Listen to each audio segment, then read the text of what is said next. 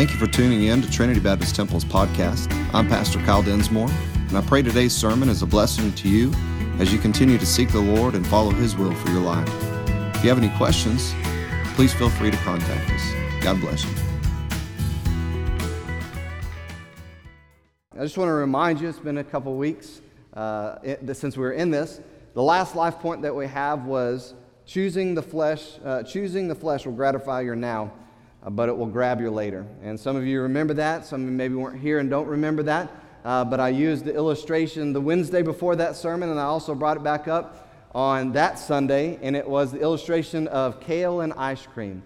Now, I did a marriage seminar down in Panama, and somehow that factored into one of the lessons as far as the flesh and the spirit and stuff. And so I shared with them that I shared with y'all about kale and ice cream. And I tried to start explaining it, and there were just blank faces all over the room. And so I was like, do y'all know what kale is? And they were like, maybe they thought I was saying my name because someone pronounced my name like that. But I was like, no kale? And I was like, okay, lettuce. And so they grabbed a hold of that and used that illustration there, and it worked. But I think it's such an important reminder to remember that we have been given the Spirit of God to instruct us, to guide us, to convict us, to help us, to comfort us, all the things that the Spirit of God does in our life. And if we'll choose to yield to the Spirit of God, man, it's just so much better. It's not as fun. It's not as enjoyable. It doesn't get the emotions going inside of us like the flesh does, but it's always better to obey the Spirit. And so this week we're going to move forward with the life point that we have and see what God has. So let's pray, and we'll jump into this. Father, thank you so much again for this time. Thank you for the blessings that we've been able to see you do right before our eyes this past week with the missions team. Thank you for all those that were praying. Thank you for the faithful servants here, Lord, as many of us were gone. So thankful for our leadership, so thankful for those who serve you and serve others in such a great way. And so, God, we just praise you. You deserve all the credit. You deserve all the praise. And we honor you and praise you for the souls and the lives that were touched, that were changed for eternity. And Lord, we pray that it would continue on, that work. So much prayer, so much work going into that 1 week. And we pray that it just continue on. We pray that the work here would continue on, Lord, that we would see fruit abound to your glory. We do lift up as a church our missionaries, the Joneses, Lord, that as they get ready to travel today, you'd keep your hand on them, that you'd take them safely everywhere they go, Lord, that you would keep them healthy as well.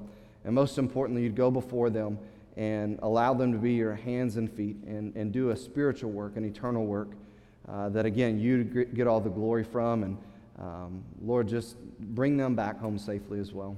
And we'll praise you for that. Lord, just move this morning. I pray that I'd just be a vessel that you would use. Again, that your word would be spoken, your spirit would move, your glory would resound, and God, we would walk out of this place challenged, encouraged, changed, whatever's necessary. Just have your way now, and we'll praise you for it. In Jesus' name, amen. Genesis chapter 42, if you have your Bibles, you can turn over there. We're going to be reading a few verses, and if you don't, it's going to be on the screen. I encourage you to bring your Bibles because sometimes technology messes up. Amen? So if you, that's why I always bring mine. It's for your benefit that we're not here for another 30 minutes, me getting to the Scriptures. I put the Scriptures in my handy iPad. I used to print them out. But man, if it goes wrong, we still have the Word of God, and that's the most important thing. So encourage you with that. Genesis chapter 42, verse 7. And Joseph saw his brethren, and he knew them, but made himself strange unto them, or he made himself a stranger to them. So he saw them, noticed them, but he acted like a stranger with them. And he spoke roughly unto them. And they said unto them, Whence come ye? Where are you coming from? Very, very stern, very firm, very cold. And they said, From the land of Canaan to buy food. And Joseph knew his brethren, but they knew him not.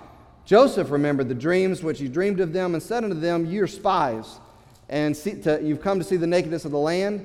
And verse 10, they said unto him, Nay, no, we're not, my Lord. We're coming to buy food. And that's the reason why we're here. Verse 11, we are all one man's son. We are true men. Thy servants are no spies. And he said unto them, Nay, but to see the nakedness of the land you're come. And they said, Thy servants are 12 brethren, the sons of one man in the land of Canaan. And behold, the youngest this day is with our father, and one is not, or one has passed away. Joseph said unto them, That is it that I spake unto you, saying, You are spies. Hereby you shall be proved. So I'm going to test you out. You are spies. I know you're spies, but I'm going to put you to the test. By the life of Pharaoh, you shall not go forth from hence. You're not going to leave unless your youngest brother comes here. Send one of you and let him fetch your brother, and you shall be kept in prison, that your words may be tested, approved, whether there be any truth in you, or else by the life of Pharaoh, surely you are spies. And he put them all together into the ward 3 days. And Joseph said unto them the third day, This do and live, for I fear God. If you be true men, let one of your brethren be bound in the house of your prison. Go ye, carry corn for the famine of your houses. But bring your youngest brother unto me, so shall your words be verified, and you shall not die. And they did so. So just kind of I think you've been following along, but Joseph recognizes his brothers. They don't recognize him. He begins to say, you know what, I remember my dreams, and this is exactly what God had given me in my dreams. But he was going to prove them. He said, I'm going to put you to the test. So in doing so, he kind of put on a guise, and he told them, you're spies. You know, you heard it. No, we're not. You're spies. No, we're not. And he said, okay, so I'm going to put you to the test. Remember, his youngest brother, Benjamin, was also his brother by Rachel. So this was, again, a dear son to their father, because Rachel was the woman that he desired. And so he's like, you know what, I want to see my youngest brother.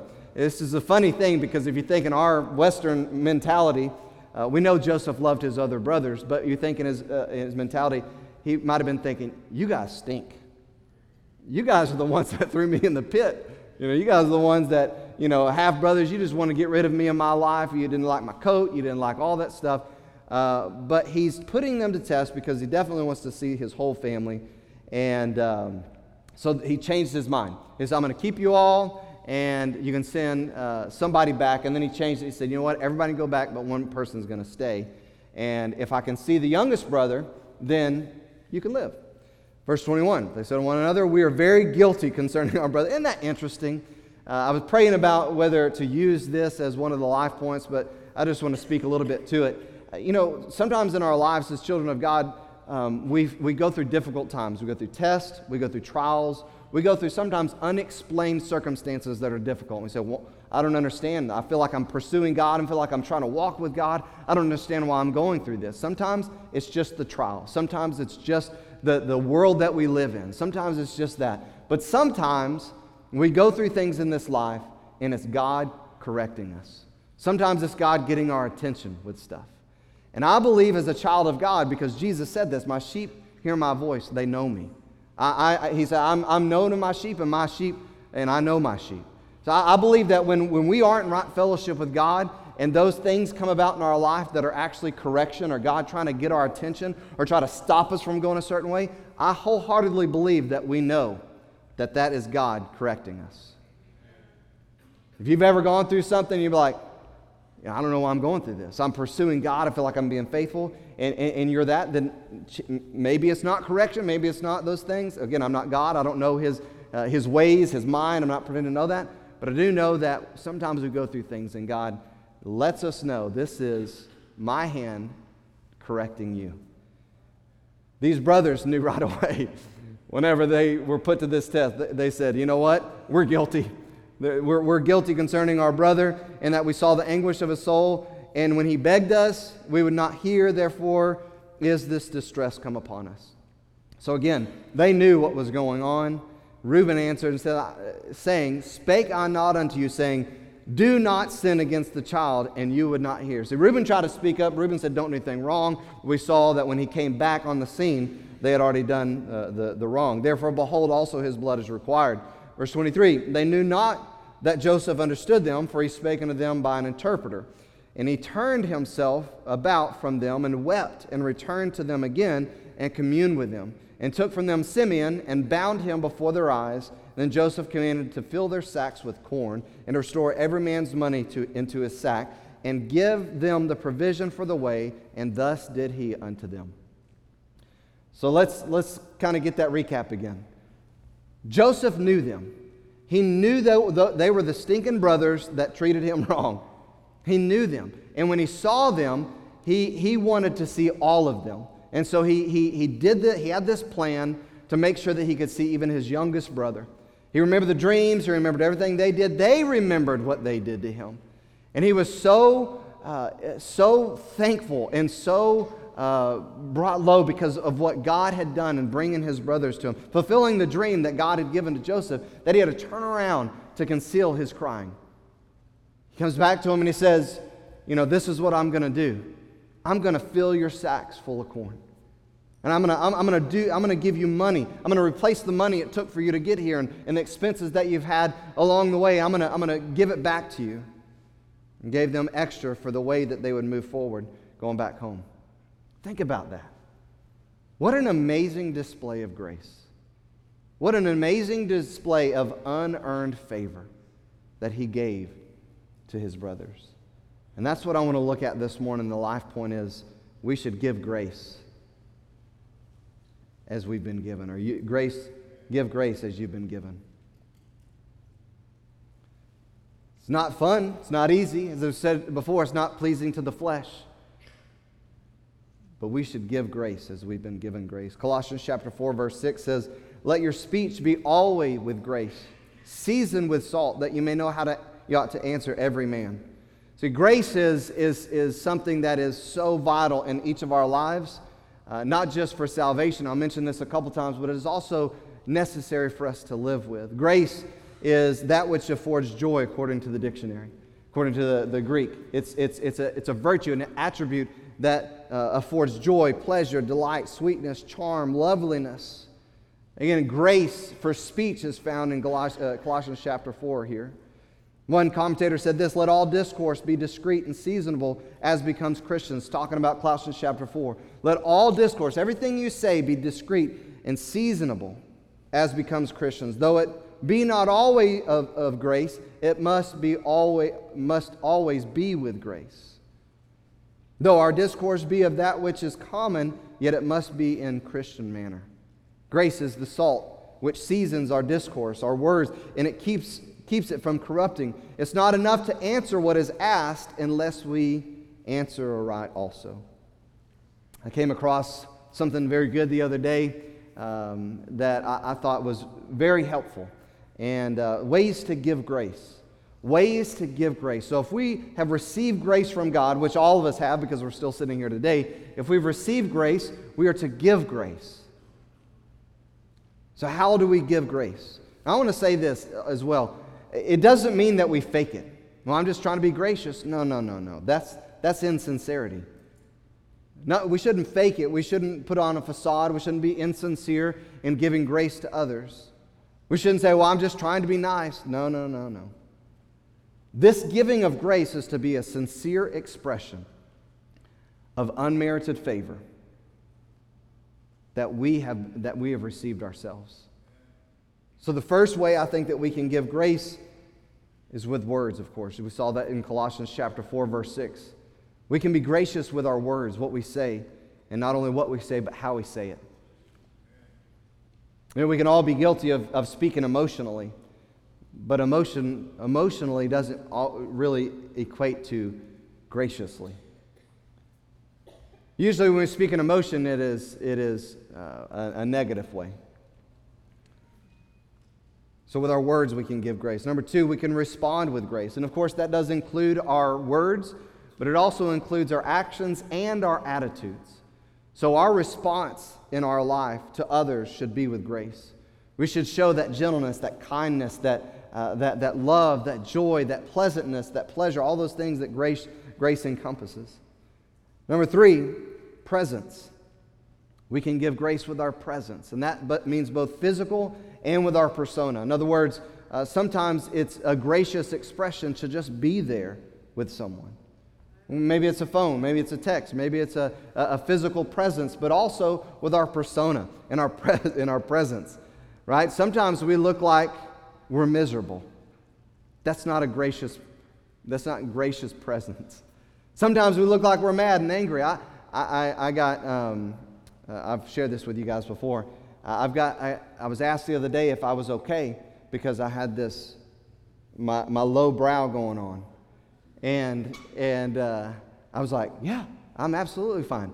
And they were like, oh, okay, you just kind of look like, and I was like, oh no, I'm sorry, I had to raise my eyebrow. I'm sorry, I was in go mode, like focus mode, and it can look like I'm angry, and I'm not angry. And so it's for all of us. Need to be aware of having a gracious persona or presence. Number 4, in forgiveness. We can give grace in forgiveness. Ephesians chapter 4, verse 29 through 32 are such amazing scriptures. And contained in that scripture, it says that we are to forgive as we've been forgiven. Do it sincerely. Do it completely. Do it immediately. If you're struggling with forgiveness, the best way to do it is immediately, completely, and sincerely. It frees you. If you're holding on to something and you're not forgiving somebody, you're the one that's held captive by it. You're not hurting the other person at all. I mean, you may be in the way that you treat or say, or maybe you're in your own thoughts that you're thinking bad towards them, that's doing something else. It's not. It's keeping you in bondage. Forgive as you've been forgiven. It's a way to give grace and forgiveness. But the 5th thing is in asking for forgiveness. We can give grace by simply asking. Sometimes we fill ourselves with pride and we're not willing to ask for forgiveness ourselves. It's gracious to say, you know what, I'm sorry.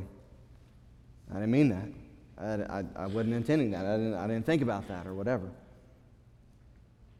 Number 6, and finally, in expressing thanks or gratitude.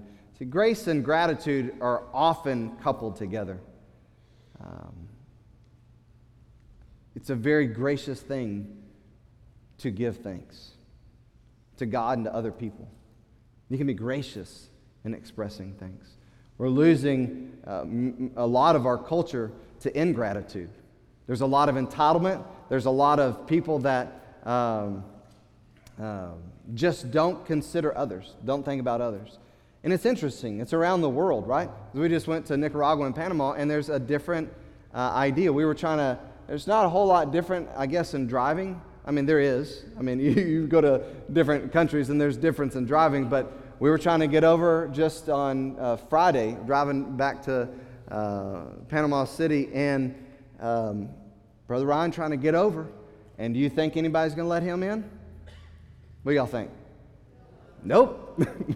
I mean, where it would naturally feel like, okay, just let this one get in. No, that car got right up to that other car, right up on their bumper. Not very gracious at all. But again, and I joke about this, but the blinkers thing, that's a gracious expression. Blinkers. It is. You think, hey, you know, I'm giving favor and expressing something like that. They don't do it great over there either. But people are losing the thought for others in our culture. People are losing the thought of being grateful and having grace and expressing gratitude. There were times that Brother Ryan would do that, and you know, I'm not saying I'm perfect in this, but a lot of times if somebody lets me in or does something, you know, you wave your hand, right? It's tinted windows, it's hard to see, but still do it. None of that. No, there's an expectation. There's like this entitlement. That's right, you're going to let me in, you know. So anyways, giving grace and gratitude. But no doubt in this story, Joseph could have acted indifferent. He could have acted differently than the way that he did. Think about it again. Think about what Joseph went through. He was wronged. He was lied about. He was, again, thrown in a pit. He was discarded like he was a piece of trash. Joseph was completely abused. I mean, you could throw whatever word, just like a worthless piece of trash, by these brothers who are now fulfilling the dream that God had given to Joseph years before. And here they stand before him. Here's his opportunity. I'm going to get you back. I'm going to make you pay. I'm going to make you feel the same hurt. I'm going to make you think that you thought you were better than me. You know, all the things that the flesh could have riled up inside of Joseph. And here he is, these brothers standing before him. Again, the Bible says that they hated him. They hated him and they envied him. And whenever more good things happened to him, they hated him even more. They envied him even more. He was picked on. Remember the words when he came to see them? Before they threw him in the pit? Here comes this dreamer. He thinks he is. I don't know what he thinks he is. He's going to get what's going to come to him. And again, he could have returned that to them. Again, what else did he go through? He was left out. Sometimes that in school, that's what makes kids feel really, really bad, right? When they're left out. Sometimes it feels that way for adults as well. They're left out. Joseph, with his own brothers, left out, betrayed. All of these things. I mean, we could just pick one of these things, let alone all of the things, all by the same brothers that he had, would have been enough fuel for his fury against them. He had the power. He had the opportunity. He had the human reason. He had the reasons in his flesh. I mean, they did not even care about him. They left him to die, and then they said, oh, you know what? Let's benefit even more. It's not enough that he would die. Let's make some money off of him. And then just cast him aside into a slavery, and we'll not even care anything about where he goes or what happens to him. He had the opportunity. Here he was, had the power, had the opportunity. There it was. But what we see with Joseph is the opposite of maybe what we would expect from human nature. And it's exactly the same response that we see or we saw in our Lord.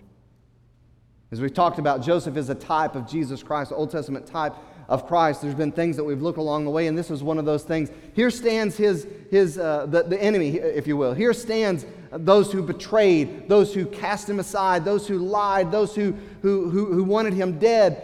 Here they stand before him, and instead of casting judgment, instead of condemning,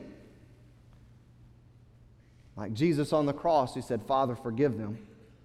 Joseph has a plan to show grace. In 1 Peter chapter 2, we see this. For what glory is it if when you're buffeted for your faults, you're corrected for your faults, you take it patiently? That's the right thing to do. Right? If you do something wrong, you get corrected, that's the way it is. But when you do well, you suffer for it, you take it patiently. This is acceptable with God. For even hereunto were you called, because Christ also suffered for us, leaving us an example that you should follow in his steps, who did no sin, neither was guile found in his mouth, who, when he was reviled not again. When he suffered, he didn't threaten, but he committed himself to him that judges righteously, who his own self bare our sins in his own body on the tree, that we, being dead to sin, should live unto righteousness, by whose stripes you were healed. I think sometimes the reality is this. We struggle with giving grace. And when we struggle with giving grace, I think I put this in the notes as well, we refuse to use the power of grace in our life. And the reason why is because it takes discipline to give it. It takes discipline to give, spiritual discipline, to give grace. Again, grace is that unmerited favor. It's that attribute of gentleness, of joy, of pleasantness. It's those things that we should be defined by in our life. It goes against flesh. It goes against the human nature. And so when we struggle with it, we kind of hinder the power of grace in our life, because this is powerful. What Joseph is doing now with his brothers in our story is a powerful thing. He's given grace. He's given favor to those who don't deserve it. We talked about last time, and talked about it before in this message. It's much easier to operate without spiritual discipline. Right? It's just a lot easier to do it. It's a lot more fun in the flesh to just act the way that I feel like acting, to just treat people the way that I feel like treating in the moment, regardless of what is most beneficial, both for them and for God's glory and His kingdom. It takes discipline. It's easier to enable the flesh. It's easier to enable the flesh and act and speak with emotion rather than the Spirit. But I want to ask this morning, what heavenly good does it do to act like that? What heavenly good does it do to act ungraciously or not to give grace? The answer is none. It does no good to tell somebody, give somebody a piece of your mind. It does no heavenly good to rip them a new one. It does no heavenly good to ream them out. It does no heavenly good to treat them the way that they treat you in a negative way.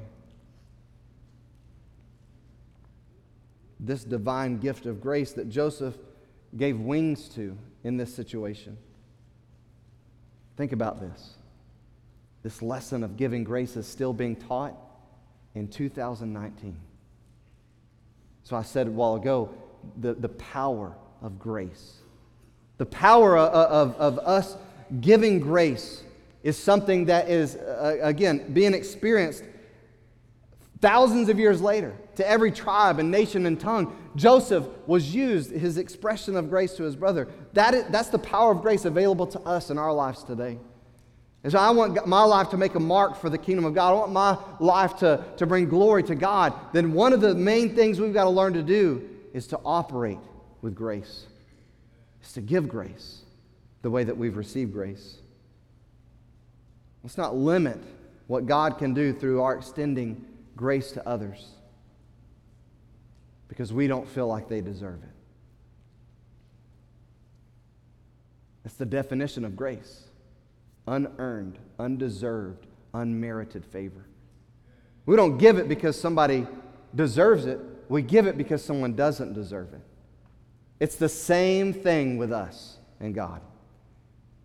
None of us is righteous, no, not one. All have sinned and fall short of the glory of God. None deserve the gift of God, which is eternal life through Jesus Christ our Lord. None of us. No, not one person. I don't care if you've been raised in church, you try to do everything right. I don't care if your life is completely consecrated from day one to the end. The Bible says all have sinned. The Bible says that none are righteous. Nobody deserves what God did for us and gave to us. And so every time we think, I don't know that I want to treat them like, I don't want to say like, I don't know that they deserve this, we need to consider what God did for us in giving us grace. It's a virtue that we are empowered to live with in. D.L. Moody said this, a man can no more take in a supply of grace for the future than he can eat enough for the next 6 months, or take sufficient air into his lungs at one time to sustain life for a week. It's breath by breath, meal by meal, day by day. In the same way, we must draw upon God's boundless store of grace from day to day as we need it. I don't just need God's grace for salvation, which He's extended to me, which I've accepted and trusted Him for, but I need grace every single day from God. As the Israelites camped in the wilderness 6 days a week, they would have to go out and gather daily their daily bread. They needed the provisions that God alone provided to them through His grace. And it's the same thing for us on a daily basis.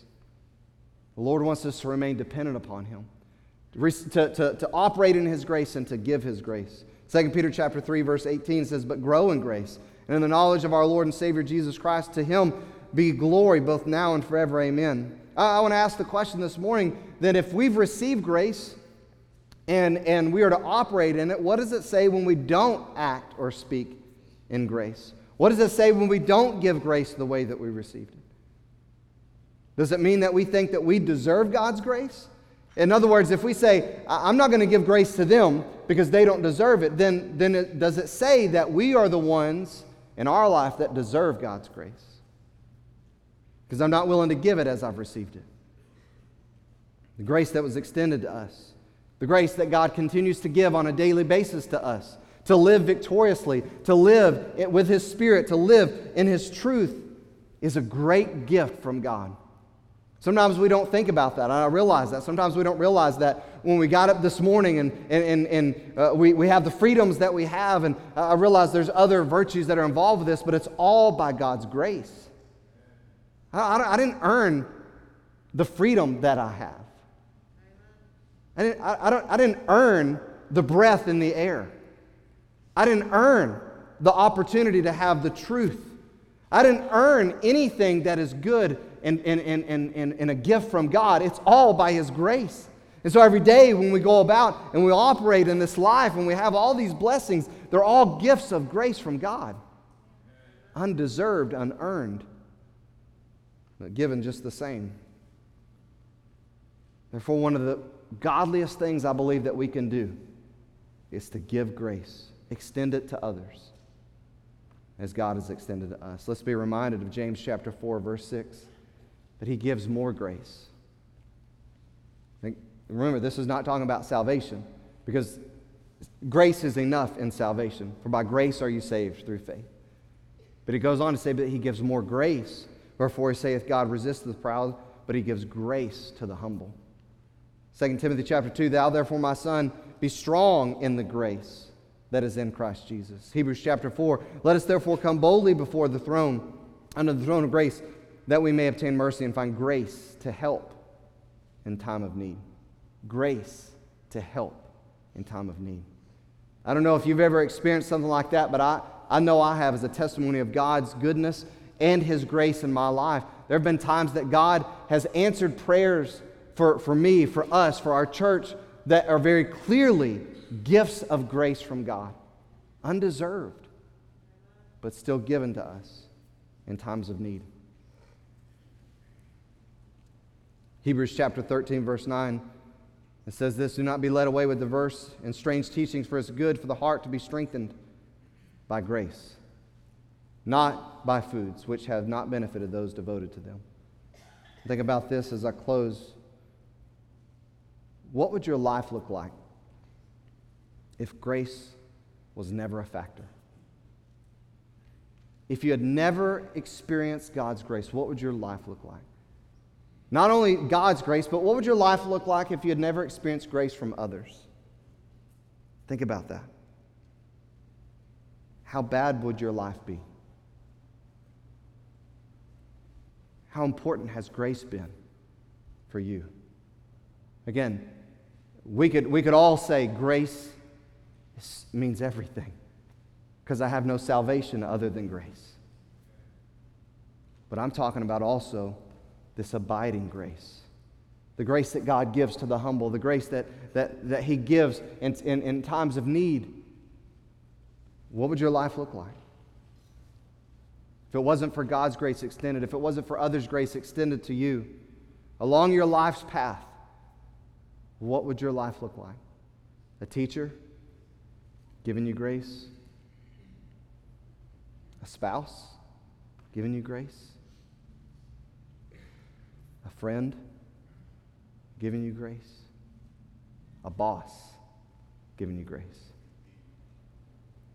On and on and on we can go. What would your life look like if God and others hadn't extended grace to you?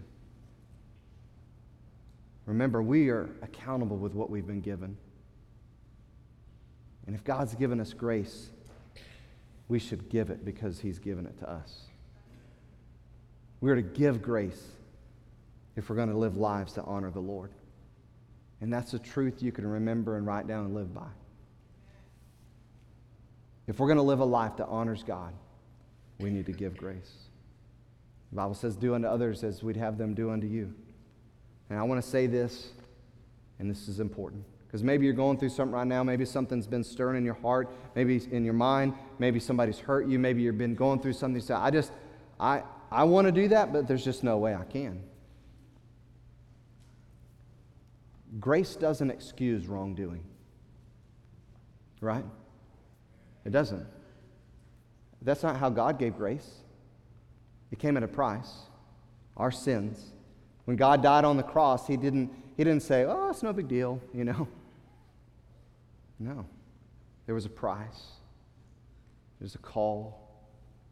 Grace doesn't excuse wrongdoing, but it definitely does extend long-suffering. The same long-suffering that we received. Have you received grace through faith in Christ alone? Have you received salvation? It's that courtroom illustration, right? You've done all the wrong. You walk into the courtroom. The judge is about to condemn you, and somebody walks in, pays your debt frees you. You didn't do anything to earn it. You did all the wrong. You deserve the punishment. Somebody comes into the courtroom and says, I'll pay their complete debt. Let them go free. That's grace. You didn't earn it. This morning, let's be reminded of the grace that we've received. And let's live with grace. Let's live with grace by speaking it, by showing it, with our gratitude. Let's give grace in forgiveness. Let's give grace in asking forgiveness. Let's live lives of grace, because that's going to honor the Lord. When people look at our lives and they say, man, how and why do you live with so much grace? Then it gives an open door to us to say, because I've received so much grace from the Lord. He's changed my life. He extended it to me. If you're battling this morning with giving grace, showing grace, as I said a while ago, because of a situation, I want to encourage you, come to this altar this morning. Pray there in your seat. Meditate. Think about the grace that's been extended to you. Think about the many wrongs that you've done in your life and that God has forgiven you in His grace. And go from there. If you've never received the gift of God, which is eternal life through Jesus Christ our Lord, I want to tell you this morning, as I've already said, you can't earn that gift. You say, when I die, I want to go to heaven. Well, there's only one way to go to heaven, and that's through Jesus Christ. Jesus said it Himself, there's only one way to the Father, and He was the way. If you've never come to Christ and said, Lord, I'm sorry, forgive me. I've done wrong. I've lied, I've stolen, I've cheated, I've lusted, I've used your name in vain, or whatever. I mean, there's so many offenses. If you've done those things, then you've offended God's holy law, His perfect, His righteous standard. You say, well, then how could I go to heaven? Because of what Christ has done. Because of His grace. He came and died on the cross for your sins. He was buried. He rose again the third day. And He's willing to cancel your debt out. He's done it. The price has already been paid. But you have got to accept that gift. It's a gift by grace. If you've never done that before, I encourage you. It's the only way to eternal life. You can do that today. You can come to this altar. You can come and talk to somebody here. You can, after the service, say, you know what, I want that. I've never accepted Christ as my Lord and Savior. I've never turned my life over to Him. I've never done that, but I want that. I want to go to heaven when I die. And I encourage you to do that today. Let's pray. Father, thank you so much for this time. Thank you for the reminder this morning about how important your grace is in our life. God, none of us would be here without your grace. Or maybe there's some here that have never accepted the free gift of salvation that you've offered to all men. I pray that they would see that this opportunity is a gift of grace in itself. Lord, that you're not willing that they would perish, but that you want them to have eternal life. And so I pray that you'd move this morning that way, that you'd move in all of our lives, that we would operate in grace, that we would grow in grace, that we would give grace as we've been given. God, that you'd be honored through our lives. I pray that you move now in this invitation. We'll praise you for that as well. In Jesus' name.